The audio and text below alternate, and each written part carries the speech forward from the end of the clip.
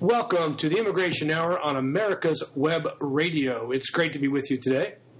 We're going to have an interesting conversation today about the things that President Miller continues to do in the White House to try to deliver on the Trump promises to destroy legal immigration to America. But yesterday, the Trump administration came out on Monday, April 22nd, with I would call it a memo, calling, it's not really an executive order, I guess, but more of a memo to the Department of Homeland Security to, quote, immediately begin taking all appropriate actions that are within the scope of their respective authorities to reduce overstay rates for all classes of non-immigrant visas. Now, let's be clear. This is something that the federal government has been concerned about for decades. And we know that somewhere in the neighborhood of 55% of the people that are currently undocumented in America came through the legal immigration system. That is, they came on visas. A big chunk of them coming on the visitor visa or even the visa waiver. So we have all these visa overstays. Now, last year, the DHS said that there was some sort of crazy number, like 1 million people that overstayed their visas. Clearly, that's not the case. That's just a question of really poor tracking. But for decades, the government has been very interested and very concerned about these overstays. So much so in 1996 that Congress created the exit entry or the entry exit control system.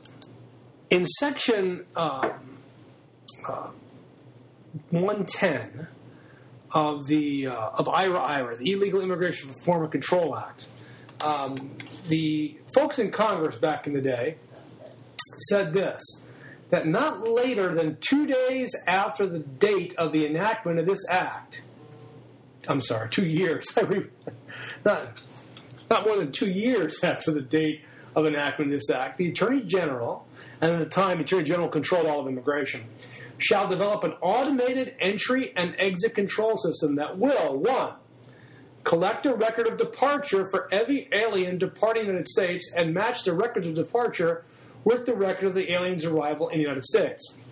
Now, this is not pre-internet days. They had computers that could do this back in the day. The government just didn't own a lot of them. So 2 years. So by September of 1998, the Attorney General, the INS, was supposed to be matching up departure records. This is the little white card that people used to get in their passports, called I-94 card, to match that up with the original I-94 card, which at the time when you entered the country was actually a 3-piece form, and the government kept 2 pieces, and you kept a piece that was stapled in your passport.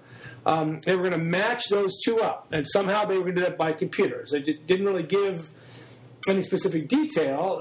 They just wrote, you got to do this within 2 years.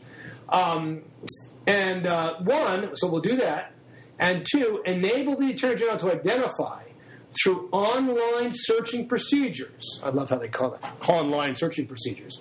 Lawfully admitted non-immigrants who remain in the United States beyond the period authorized by General. So this is actually really a simple idea. The simple idea was we're going to know who didn't leave because we didn't match their departure record with their entry records. We will know exactly how many people have left and come back in. Now, presumably in 2019 or 2018, we can tell how many people there'd be the record of entries and a record of departures, and the government would be able to tell us exactly how many people there were in that number. So in the fiscal year 2017 entry-exit overstay report, here is what they say. This is, of course, prepared by Kirsten Nielsen and her folks there.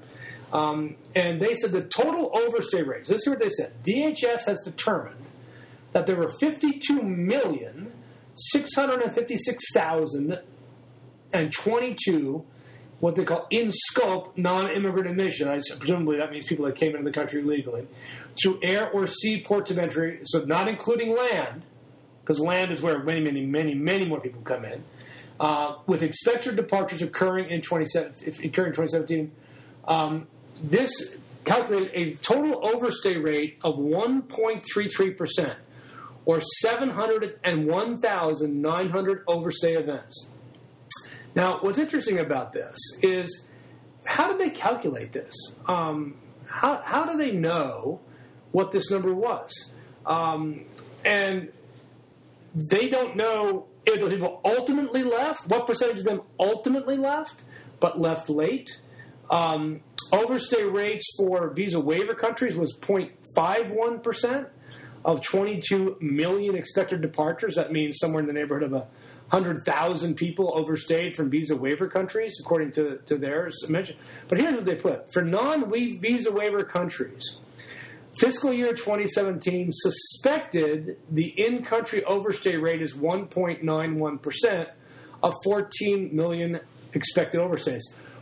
Why would they use the word suspected? If back in 1996, Congress had dictated to the then INS, now CBP, how many people overstayed their visas. Did they account for changes of status? Did they account for adjustments of status? Did they account for, hey, I left a different way than I came in. I left through the port of entry at the border, but came in through the airport. This is why the system appears to be problematic. Now, go on further on this 1996 law, which is federal law, by the way. Not later than December 31 of each year, following the development of the system under subsection A, the Attorney General shall submit an annual report to committees of Judiciary and House and the Senate. The report following: the number of departure records collected, with an accounting by country of nationality of the departing alien. B, the number of departure records that was successfully matched to the records of the alien's prior arrival in the United States, with an accounting by the alien's country of nationality and by the alien's classification as an immigrant or non-immigrant. And C, the number of aliens who arrived under the visa waiver program. Now, here's what they're supposed to do with that. The use of this information. Information regarding aliens who have remained in the United States beyond their authorized period of stay identified through the system shall be integrated into the appropriate databases of the INS and Department of State, including those used in ports of entries and consular officers.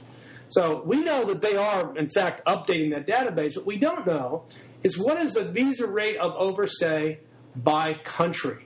The 2017 report on this is really kind of interesting because it does give us the visa waiver overstay rate.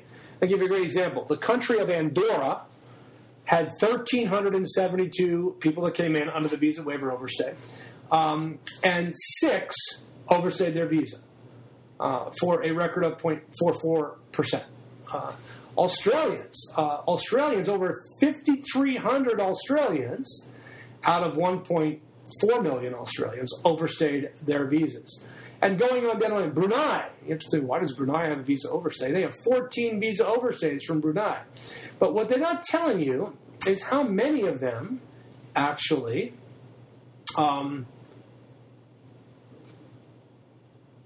adjusted status. Because as a visa waiver program, you can adjust your status to permanent residence through marriage. Interesting numbers. Now, on the non-visa waiver countries, I'll give you a great example. Afghanistan was at 10% visa overstay of their visas. Angola was at 10%. Argentina was actually probably due to be put back into the visa waiver program. They're at 0.68%. We've got people overstaying from, the biggest visa overstays is Chad. No surprise there. 25% visa overstay rate from Chad, which was only a few thousand of them. Djibouti had a 42% visa overstay rate. 1,000 people come in, and only 577 left the United States. Now, isn't that an interesting number? Ethiopia had a 23% overstay rate in the United States. Let's take a look in 2017 what Venezuela looked like. Venezuela only had a 5% overstay rate in 2017. Be interesting to see what these numbers look like in fiscal year 2018.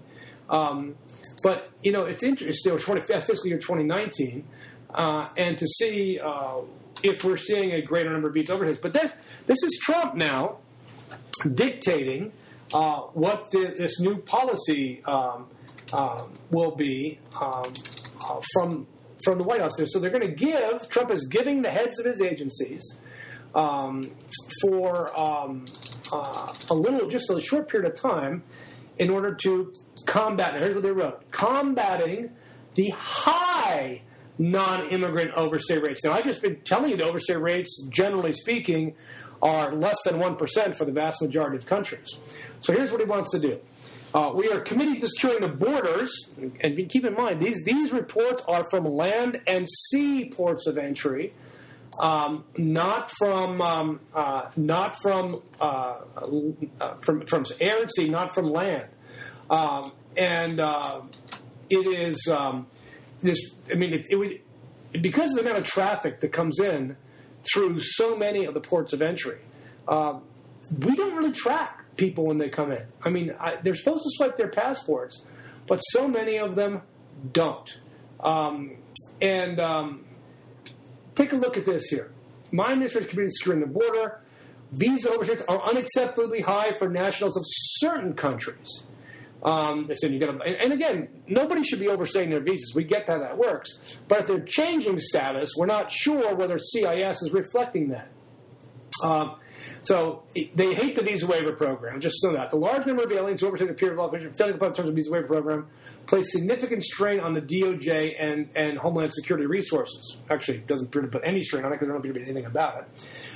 So the Secretary of State shall engage with governments of countries with a total overstay rate of greater than 10% in the combined B1 and B2 non-immigrant visa categories of fiscal year 2018 overstay report.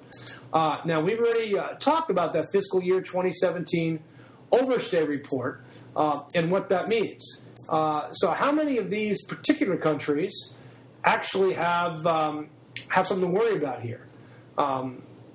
Let's take a look at the 2018 fiscal year overstay report to see which countries are actually going to be receiving a letter from the Department of State to engage their countrymen in overstaying their visas.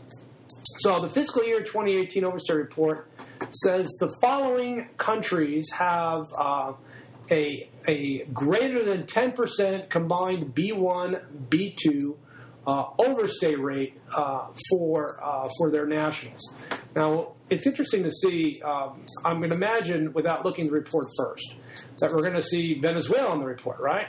Is Venezuela going to be on the report? Now, none of the visa waiver countries, by the way, the highest visa overstay rate is Lithuanians, oddly enough. Chileans, about 1.49%. So Chile looks like Portuguese, 1.8%, and that's it. Everybody else is below 1%. So let's take a look at countries above 10%. Afghanistan, they only give out 1,300 visas there a year. Angola, 15%. Bhutan, there's only 400 people who got visas in the whole country, 13%. 52 overstayed their visas. Burundi, 21% visa overstay rate, but there's only 1,100 Burundians with visas. Cabo Verde, they had 11%, so they're going to get a visit. Chad, 30%, but only had 536 people actually get visas in and out of the country. Djibouti, 44%, but only 400 people got visas that year. I'm going to imagine it's going to get a lot harder to get a visa from these people, from these countries from now on. Eritrea had a 26% overstay rate, but only about 2,000 people a year. The country of Georgia had a 10% overstay rate. That's not that surprising given the problems that our friend Vlad has been pursuing over there against the people of that country. Next, Laos, 10.01%, 151 overstays, but only 1,500 people got visas, so not a huge number. Liberia, 13% overstay rate, but again, only about 3,300 got visas. Micronesia, a 10% overstay rate, 6 people, because only 60 people got visas from Micronesia on a B1, B2. Most Micronesians come on work visas. Nigeria had a 15% overstay rate. Okay, that's the big boy so far. 29,000 overstays.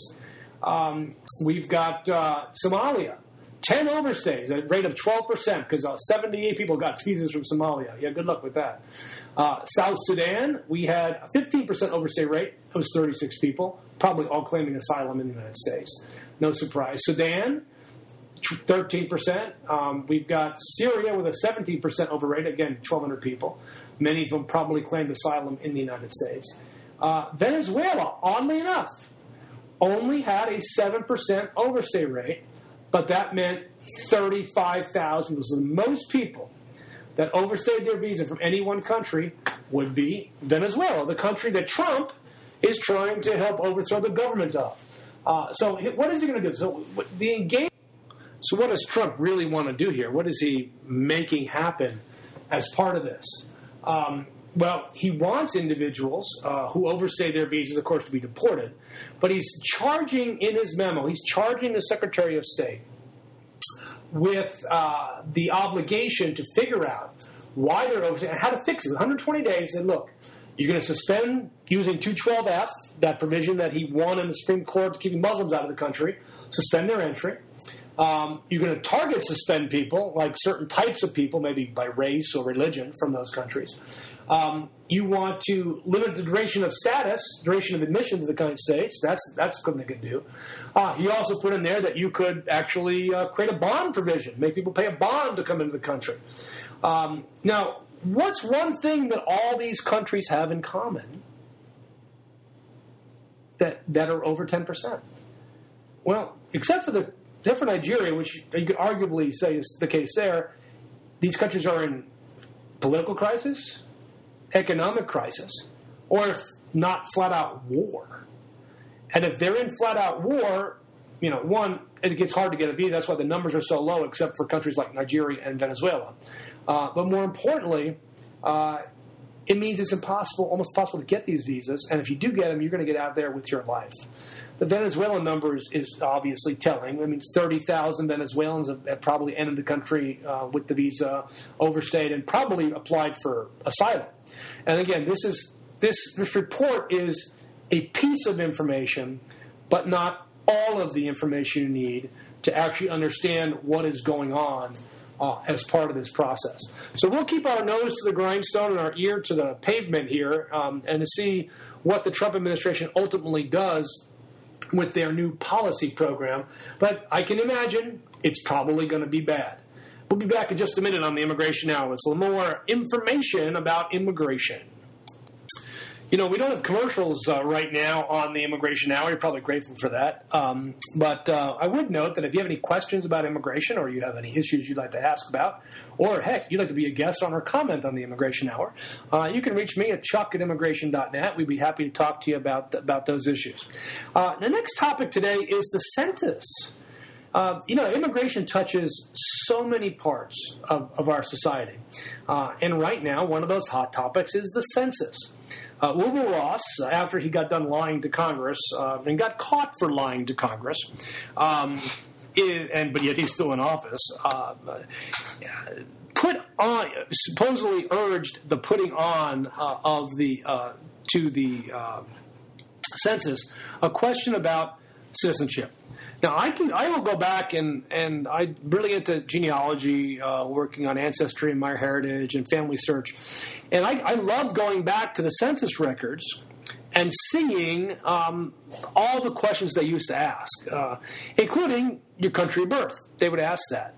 Now, that was no big deal back in the 20s and 30s and 40s, going back to the 1870s. They routinely asked that question. But we stopped asking that question a few censuses ago because the idea was that if you were here to count the number of people. The Constitution just says a decennial count of the population. It doesn't say count everybody that's a citizen, doesn't say count everybody that's a permanent resident. And the idea was, because our society is perhaps more sensitive today than it was back in the 1870s or the 1940s, that people might simply not want to respond to the census if they're going to have to disclose that they're not a citizen of the United States.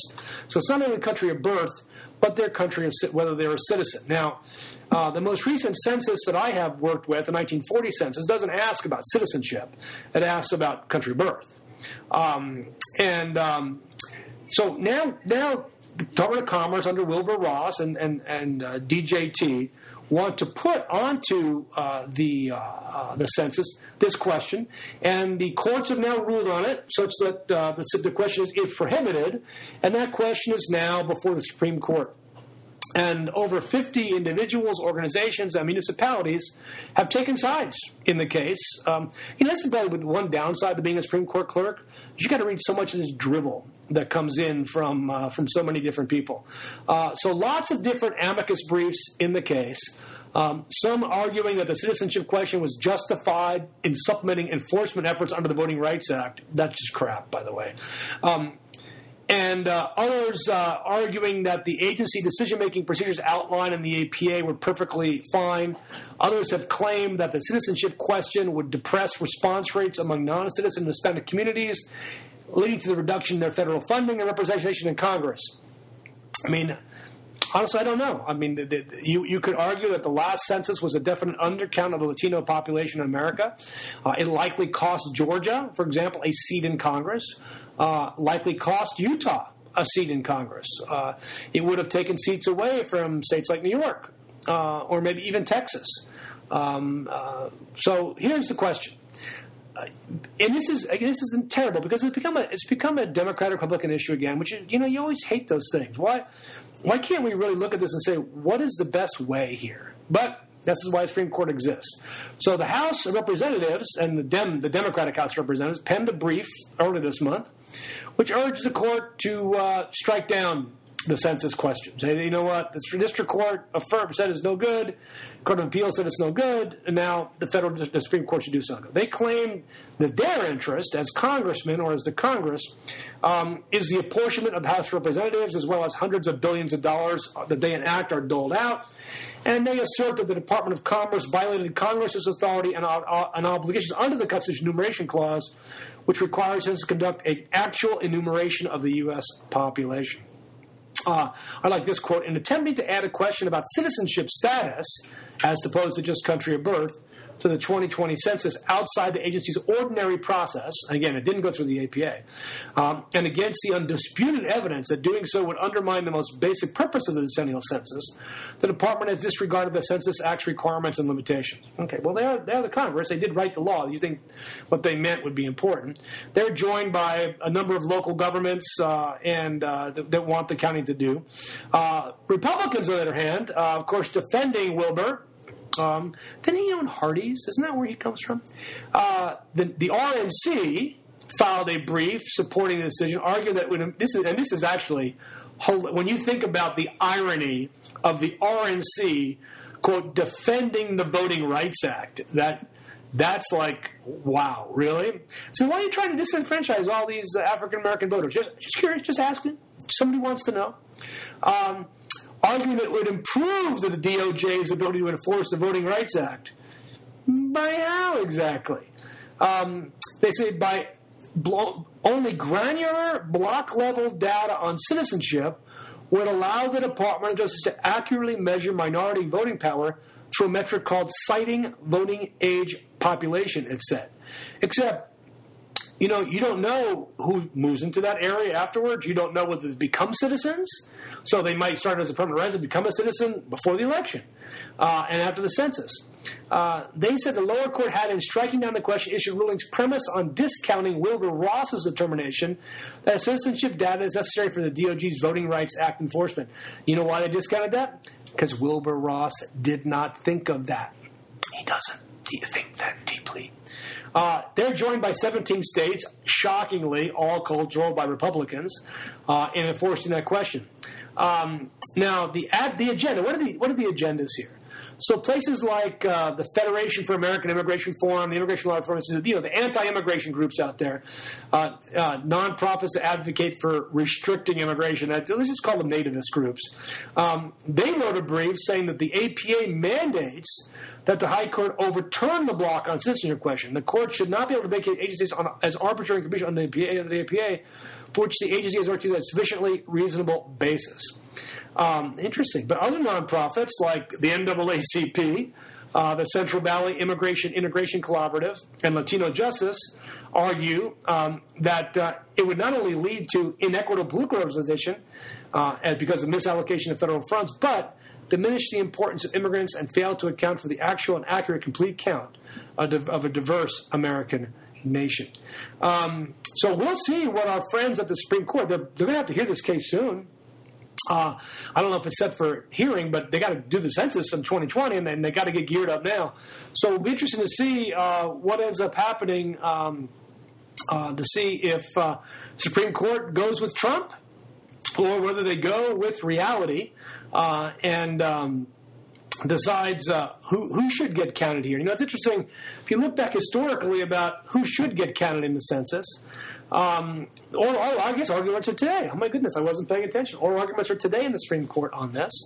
And by the way, this is not the first dispute over who gets counted in the census. This is from Law 360. I had a good article on this. The census has raised questions since its inception in 1990 when Jefferson questioned results totaling 3.9 million people. Over the and both President Washington and Secretary Jefferson questioned the results. Over the ensuing decades, the decennial tally has been administered by U.S. Marshals and civil servants, and the questionnaire has grown and shrunk and split in two. Every change has been contentious because the final count determines how congressional districts are drawn and how much funding they will get for the next 10 years.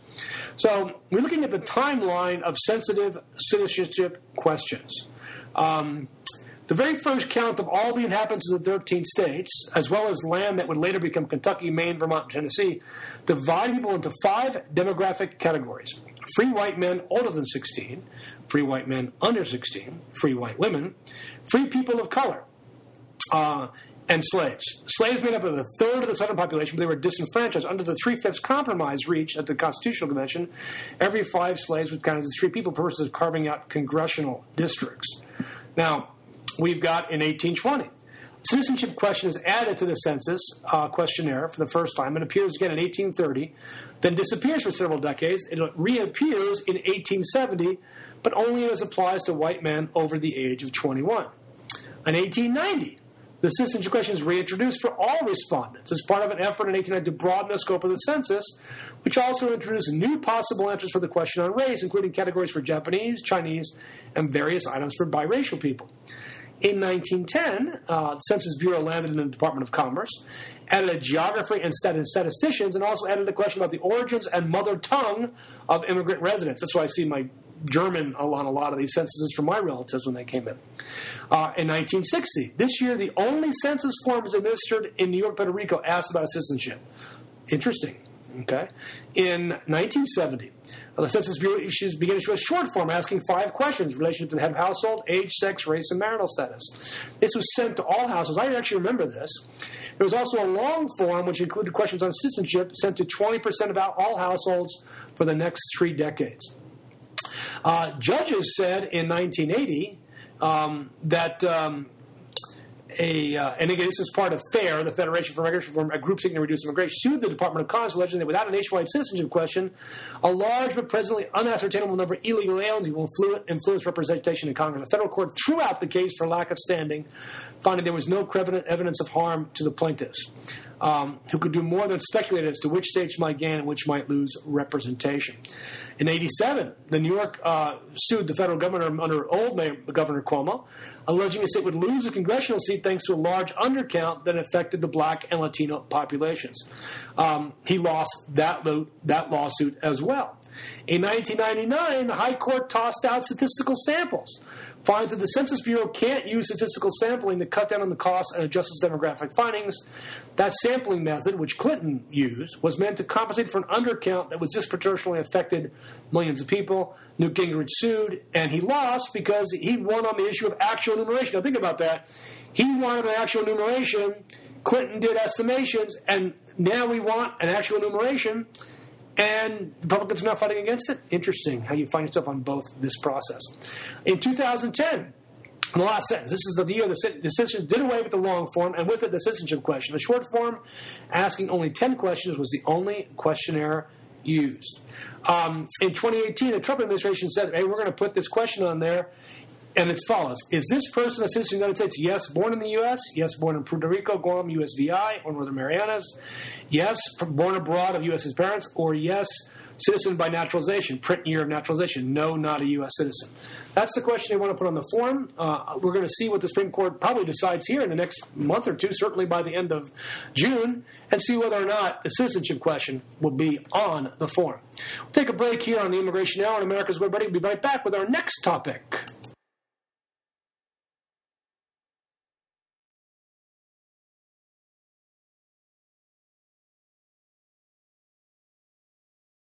Welcome back to the Immigration Hour on America's Web Radio. Again, if you have any questions, email me at chuck@immigration.net. Always happy to talk to you by email. And, of course, if you ever want to be on the show, just let me know. We'd love to have a guest here on the Immigration Hour. We need to get one set up here shortly. See if I can get my friend Marty Rosenbluth back on the phone. All right, so I want to talk briefly today a little bit further about these detention centers that apparently are nearly empty. Now, I have a lot of friends that have served in Dilley, the Dilley Detention Center in Texas, and those that work very closely with those that are in Berks in Pennsylvania. And an interesting article came out from The Guardian. The Guardian, by the way, does remarkable work at theguardian.com online. And there's an excellent article by Amanda Holpuch about the nearly empty detention facilities for women and children in Dilley and in Berks County in Pennsylvania. The Dilley facility, she reports, is at 26% of capacity. And the Berks County facility is only at 19% of capacity. On April 1, the third family shelter was temporarily changed to a facility for adult women only. Now, you have to wonder, if there's such a crisis at the border, is this a crisis of their own making? Michelle Brenet, Director of the Immigrant Rights and Justice Program at Women's Refugee Commission, said this, quote, "I think that the people making policy decisions don't want the system to work. They want to create chaos," close quote. She said the crowds at the border were due to a collision of the crisis in Central America, which has been brewing for years, and the Trump administration's own restrictive immigration policies. Quote, she said, "You could go through all the policies since they've come in, and they've all been about undermining or destroying the system we have in place for processing and screening people. So here we are," said Brené. She's absolutely right. I mean, we've been talking on the Immigration Hour for over 2 years about the Trump administration's intentional policy to create chaos and create crisis, because he believes that only through crisis can his crazy policies make sense to anybody. So because there was no crisis in place when he started, he had to actually create the crisis. That's part of it. What are these policies? We've talked about it before. Metering how many people are allowed to request asylum at legal ports of entry each day, which created backlogs of thousands of people at the largest border towns. These long waits have been also driven people to cross the U.S. border with Mexico outside of ports of entry, hoping to encounter an agent who must consider their asylum request. They come in, they cross the river, cross the border, jump the fence, and just sit down and wait because they know the Border Patrol is going to come by. There are sensors all over that border. They're told that, so they sit down and wait. The empty shelters are part of a government narrative that it must catch and release people, because Congress won't change laws. Well, the reality is, I hate detention centers, but they don't have to catch more people. They can actually hold people in detention centers. They can. They're choosing to release people because they want to create a crisis. So the policies swing from one extreme, overcrowded detention centers for families, women, and children, to empty facilities because we have to release them, and catch and release is horrible. ICE, which oversees detention, said, quote, "Limited transportation resources and budget restrictions were largely responsible for the vacancy in family detention centers. ICE declined to specify what transportation changes were needed, but suggested it did not have the resources available to move people from a nearly 2,000-mile border to detention centers in Texas and Philadelphia." So ICE's limited transportation resources would be quickly depleted if the agency undertook an effort to route all families with unaccompanied minors and children to one of the 2 family residential centers in Texas. Interesting. Now, the agency also said, ICE said, they are troubled by a rule which prohibits family and children from being held in detention more than 20 days. That's the Flores settlement, and you agreed to that. And that rule's not going to get undone. The court's not going to let that go by. So I would encourage you to read this article in The Guardian by Amanda Holpuch.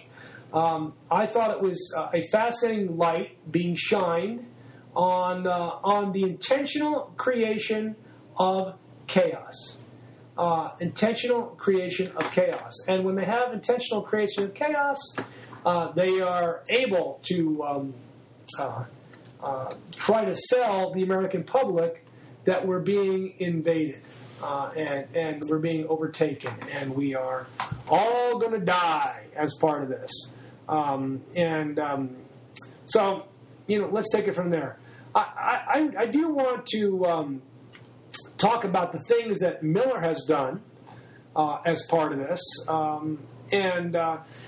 Stephen Miller, he's now a senior advisor because I guess he's 33 now. That would make him a senior.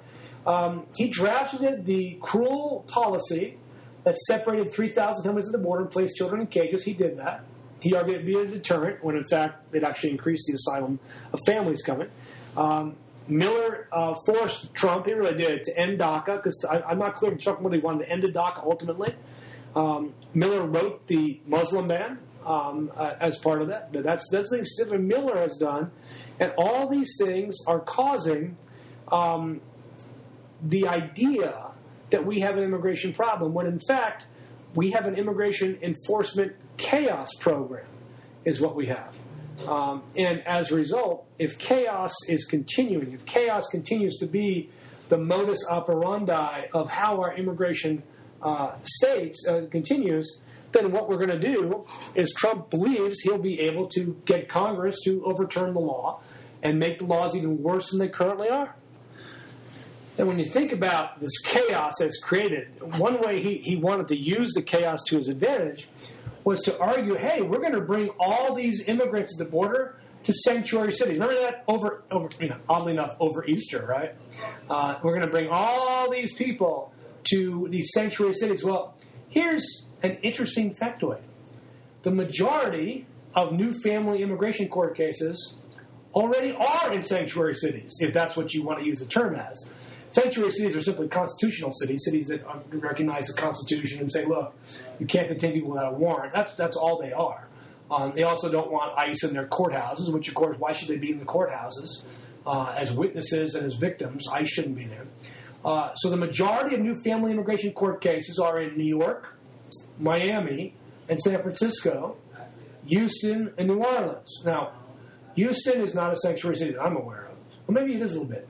New Orleans, might be Atlanta itself. I'm not going to say Atlanta's a sanctuary city. L.A., yeah. Memphis, no. Chicago, yeah. Baltimore, yeah. So looking at these numbers is actually stunning that the majority of these cases are there. Now, this is from the track folks at Syracuse University. They are just amazing. The data, this is just hashtag facts. So despite the concern about the number of families arriving at the border seeking asylum, families continue to remain a minor proportion of new cases arriving at the immigration courts each month. For example, during March 2019, 35,500 new cases were recorded as new filings in the court records. Of these, fewer than 3,300 families were among them. The families involved a total of 6,500 family members, or just 18% of new cases. So while family cases are a minor component of the workload, the court's backlog continues to climb. At the end of March, there's 869,000 cases on its active docket, without counting the hundreds of thousands of pending cases that have not been recalendared. This is an increase of 326,000 pending cases on the docket in the 26 months that Trump became president, or an increase of 60%. The busing, he wouldn't bus them to the detention centers. We talked about just that, but he wants to bus them to sanctuary cities. He tweeted, "We are indeed, as reported, giving strong considerations to placing illegal immigrants in sanctuary cities only." Well, they're already going there on their own. They obviously don't stay in the border communities. A lot of them have family in the United States. They have people here in the United States. There are 32 courts with at least 100 new family cases in the court records. These courts are located in 24 different states. Over half the cases tagged by DHS family cases in September 2018 are before courts in sanctuary cities. Among the top 10 courts where family cases are located, 6 are usually classified as those jurisdictions: New York City, San Francisco, Los Angeles, which already have large undocumented populations. So it's interesting to see the data on this. And I love this particular headline in this new report. Data lacking on why immigration courts are not overwhelmed with family cases. So it appears that the government itself does not actually know what happens to those that are arrested at the border. It admits it lacks the ability to reliably follow cases when they pass from one agency of DHS to another, CBP to ICE to CIS, or to connect those cases when jurisdiction is passed to the DOJ, where the immigration courts are located. This appears to parallel the difficulties the government has had in reuniting children separated from parents. Do you have any doubt that a competent administrator could make this happen? It is still stunning to me that they can't track these cases, that they can't determine what is actually going on. It's interesting. Here in Georgia, we have almost 25,000 pending cases in immigration court. A couple of years ago, we had 12,000. And when you look at the cities where these people live, the majority of them live in what we would call Gwinnett County. Large chunks of them live in Gwinnett County. The court is in downtown Atlanta. And we see that the number of cases filed in the last 60 days, again, continue to focus. A lot of people in Lumpkin, of course. But they are truly incompetent in how they enforce immigration law. They continue to believe that the maximum enforcement under the law, the most punishment you can mete out, the meanest you can give, not exercising prosecutorial discretion, not agreeing to cases, not agreeing to docket cases on a dead docket that don't need to be enforced, not even using the status docket that they're supposed to be using. By doing all this stuff, somehow, they're going to end illegal immigration. And they're not. Any listener to this show knows they're not going to end illegal immigration by enforcing the law to its fullest extent. Because, one, we don't have the resources to enforce our law to the fullest extent. And two, it's not the wisest course of action. If you could instead begin the process of legalization for those who are long-term residents in the United States, and then focus on the remaining few that are out there, and if you did have a proper entry-exit system, much like other countries do, that control when people come and go from their air and sea ports of entry, not necessarily from their land ports of entry, then you would be able to see how the system works. You'd be able to really bring a crackdown on a lot of visa overstays and illegal immigration.